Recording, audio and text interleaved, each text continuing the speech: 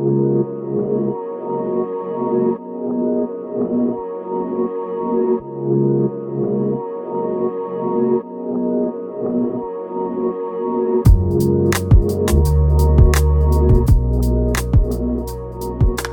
welcome to Share Truth Applied Scripture. I'm Jordan Chambly, joined by Wesley Wildman. And today in studio, we have a special guest. We have Dania Yadago with us today because we're talking about Operation Christmas Child. And Dania, you were a recipient of one of the shoe boxes that they send out during Operation Christmas Child every year. That's right. Yeah, I'm just one out of 168 million That's children. amazing. Yeah. Million children. It's just so hard to wrap your mind around that. But since 1993, they packed, collectively, globally, 168 million children. Wow. And I'm just one out of Now, millions. let me ask you a quick question. Then we're going to explain what this shoebox is and how you can be a part of it. Our audience is very familiar with this project. We do it annually, and we have a great response from our audience. However, is it only done? Is the shoebox only collected in the United States or in Alaska, Hawaii? Are there other locations where they're collected? We actually have other countries that pack Participate? boxes too. You know, for example, like Germany packs boxes, Canada pack boxes, and some other countries too pack shoe boxes. Oh, cool. But the major collector, like the major Sure. packers, come from the United States.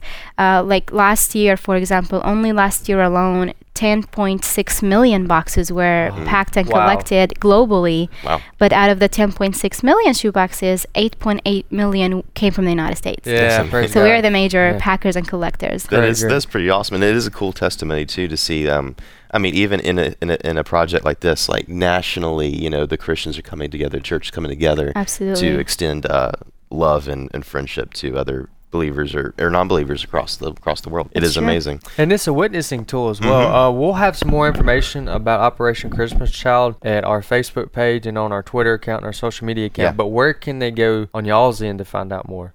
Right, they can go to our website, samaritanspurse.org/OCC.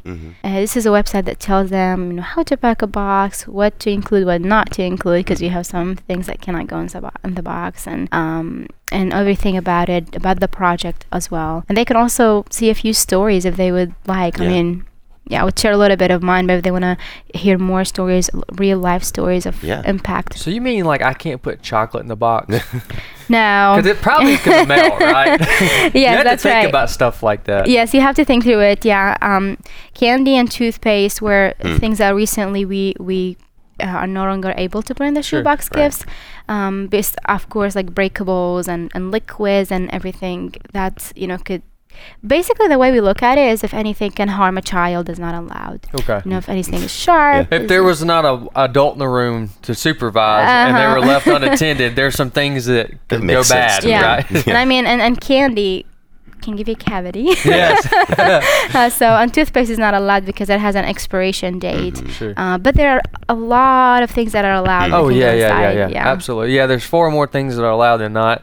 There's a lot of freedom here, and you can get creative. You know, this is a fun project for families, and it's a really good opportunity to teach your kid how to serve other people, how to give things away. Yeah. So, all right. So I'm going to describe it, and you kind of fill in what this is about. So, Operation Christmas Child is an opportunity for you as an individual, as a family, or as a church community to sponsor or buy a shoe box in which you fill it full of goods, and you could, I guess I'm sure you could put a Bible in there, right? Yes, we could. But but you can probably elaborate on that. The challenges there with the different languages and things. That's right. But you fill that, and then Samaritan's Purse, we ship you or us, as we collect them, we'll ship them to y'all, and y'all will hand deliver them to kids that are not likely or almost impossible to get a Christmas gift. Is that correct? Yes, so it's the majority of the things that you shared is correct. Yes, it's the project that sends gift-filled shoe boxes to children all around the world in disaster and war and poverty. But also, we have been sending it to over 100 countries, and we have actually teams on the ground that on every of those countries, we have our national leadership team, and the team there are the ones that they do their part from that end after we do our part from this end. Sure. And they work tirelessly to bring these boxes, share the gospel with children.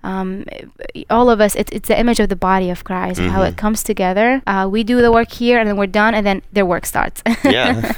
And you gave us a little this morning in devotion at AFA. We have a devotion every morning to start off the day, but this morning you did it, and you gave us a little taste of your story and the reason you're so passionate about this project. So you and your family moved around a lot in the Middle East.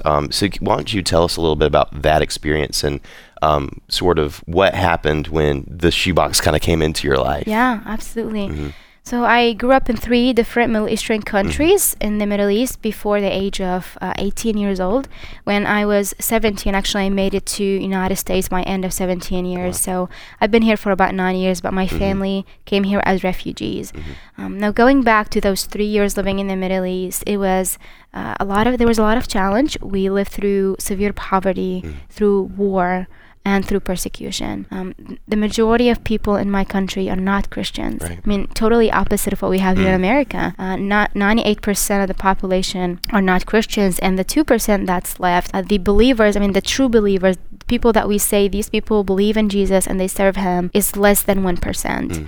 And so to become a Christian, it's such a decision that you have to be sure of, because it has to come along with many other decisions. It's a serious sacrifice. It is a serious sacrifice. I mean, you don't just say a prayer and that's it, but that's like, no, I know that when I say I want to follow Jesus, that means maybe one day I will give my life for the sake of Jesus. And it's a hard thing, but then when Jesus changed the lives of somebody, they don't mind doing that. I mean, it becomes, like Paul says, like nothing matters to him, because, to live is Christ and to die is gain. Yeah, everything else was rubbish. That's true.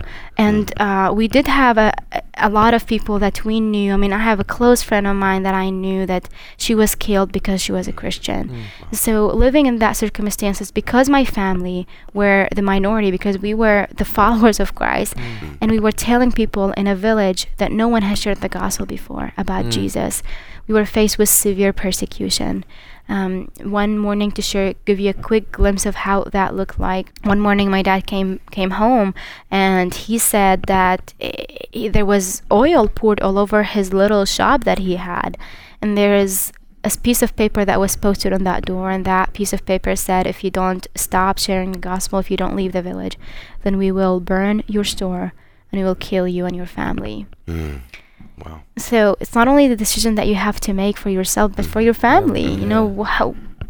I'm just imagining if a parent is listening, and what would they do? What would you do if you're faced with this decision? But my parents stayed, and they knew that God called us to be there. There's nothing more beautiful than to see another life coming to know Jesus. So as we stayed, persecution increased, and received more and more persecution and threatening letters.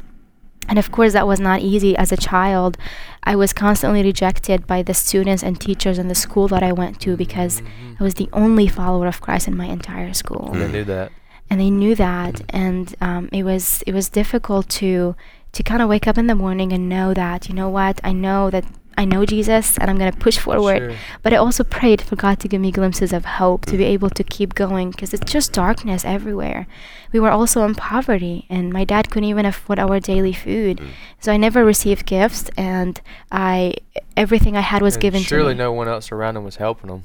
No, being the minority as a Christian. Yeah. And already we're disliked. Yeah, exactly. So we could not turn anywhere else. And that's why I always say, in our lives, prayer was so important, because we could not rely on anything else. When you're put in a situation where you could not rely on anywhere else, prayer becomes that hope that you have. And so I prayed for everything that I needed. I prayed for school supplies, for hygiene items, and for toys. And I also, 1 year, my family needed a radio to listen to the news and a Christian radio station like you guys are doing here. And you know how important this is for people. This is the one way for you to get the gospel. And being in such country was hard for us to do it. We could not afford a radio, so we brought it to God in prayer. And then one special day, I received a beautifully wrapped Operation Christmas Child shoebox gift. Wow. And that's where God planted the seed for you.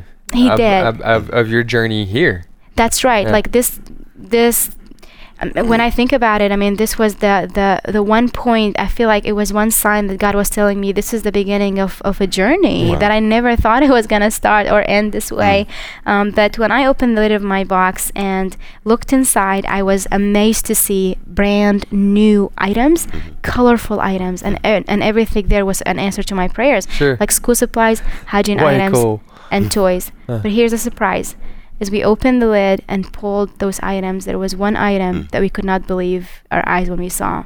It was a mini radio. What? That's cool. Wow. So just this can tell you how when we put our faith in God and everything that we needed, brought all of our needs to God in prayer, He answered. Yeah. And that's what was so interesting. I've heard your story before, and I just love the part where at this point you remind people how God affirmed His authenticity and His willingness and His love for you by presenting you a shoebox. And that's what we can do to someone else. We can be an affirmation of the authenticity of God and who He really is and His character and how He is there with those who are suffering in His name and provide a tangible way to say, God loves you and so do we. Amen. Yeah, absolutely. And as a people in those countries like mine, sometimes this is their only hope to show them that other believers are praying for them.